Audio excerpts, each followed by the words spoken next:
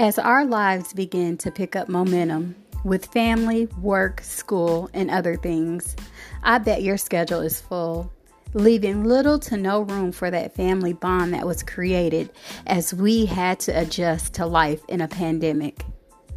During that time, our family became intentional about spending time together and making the family room a place where we would discuss the importance of faith being the foundation of our family.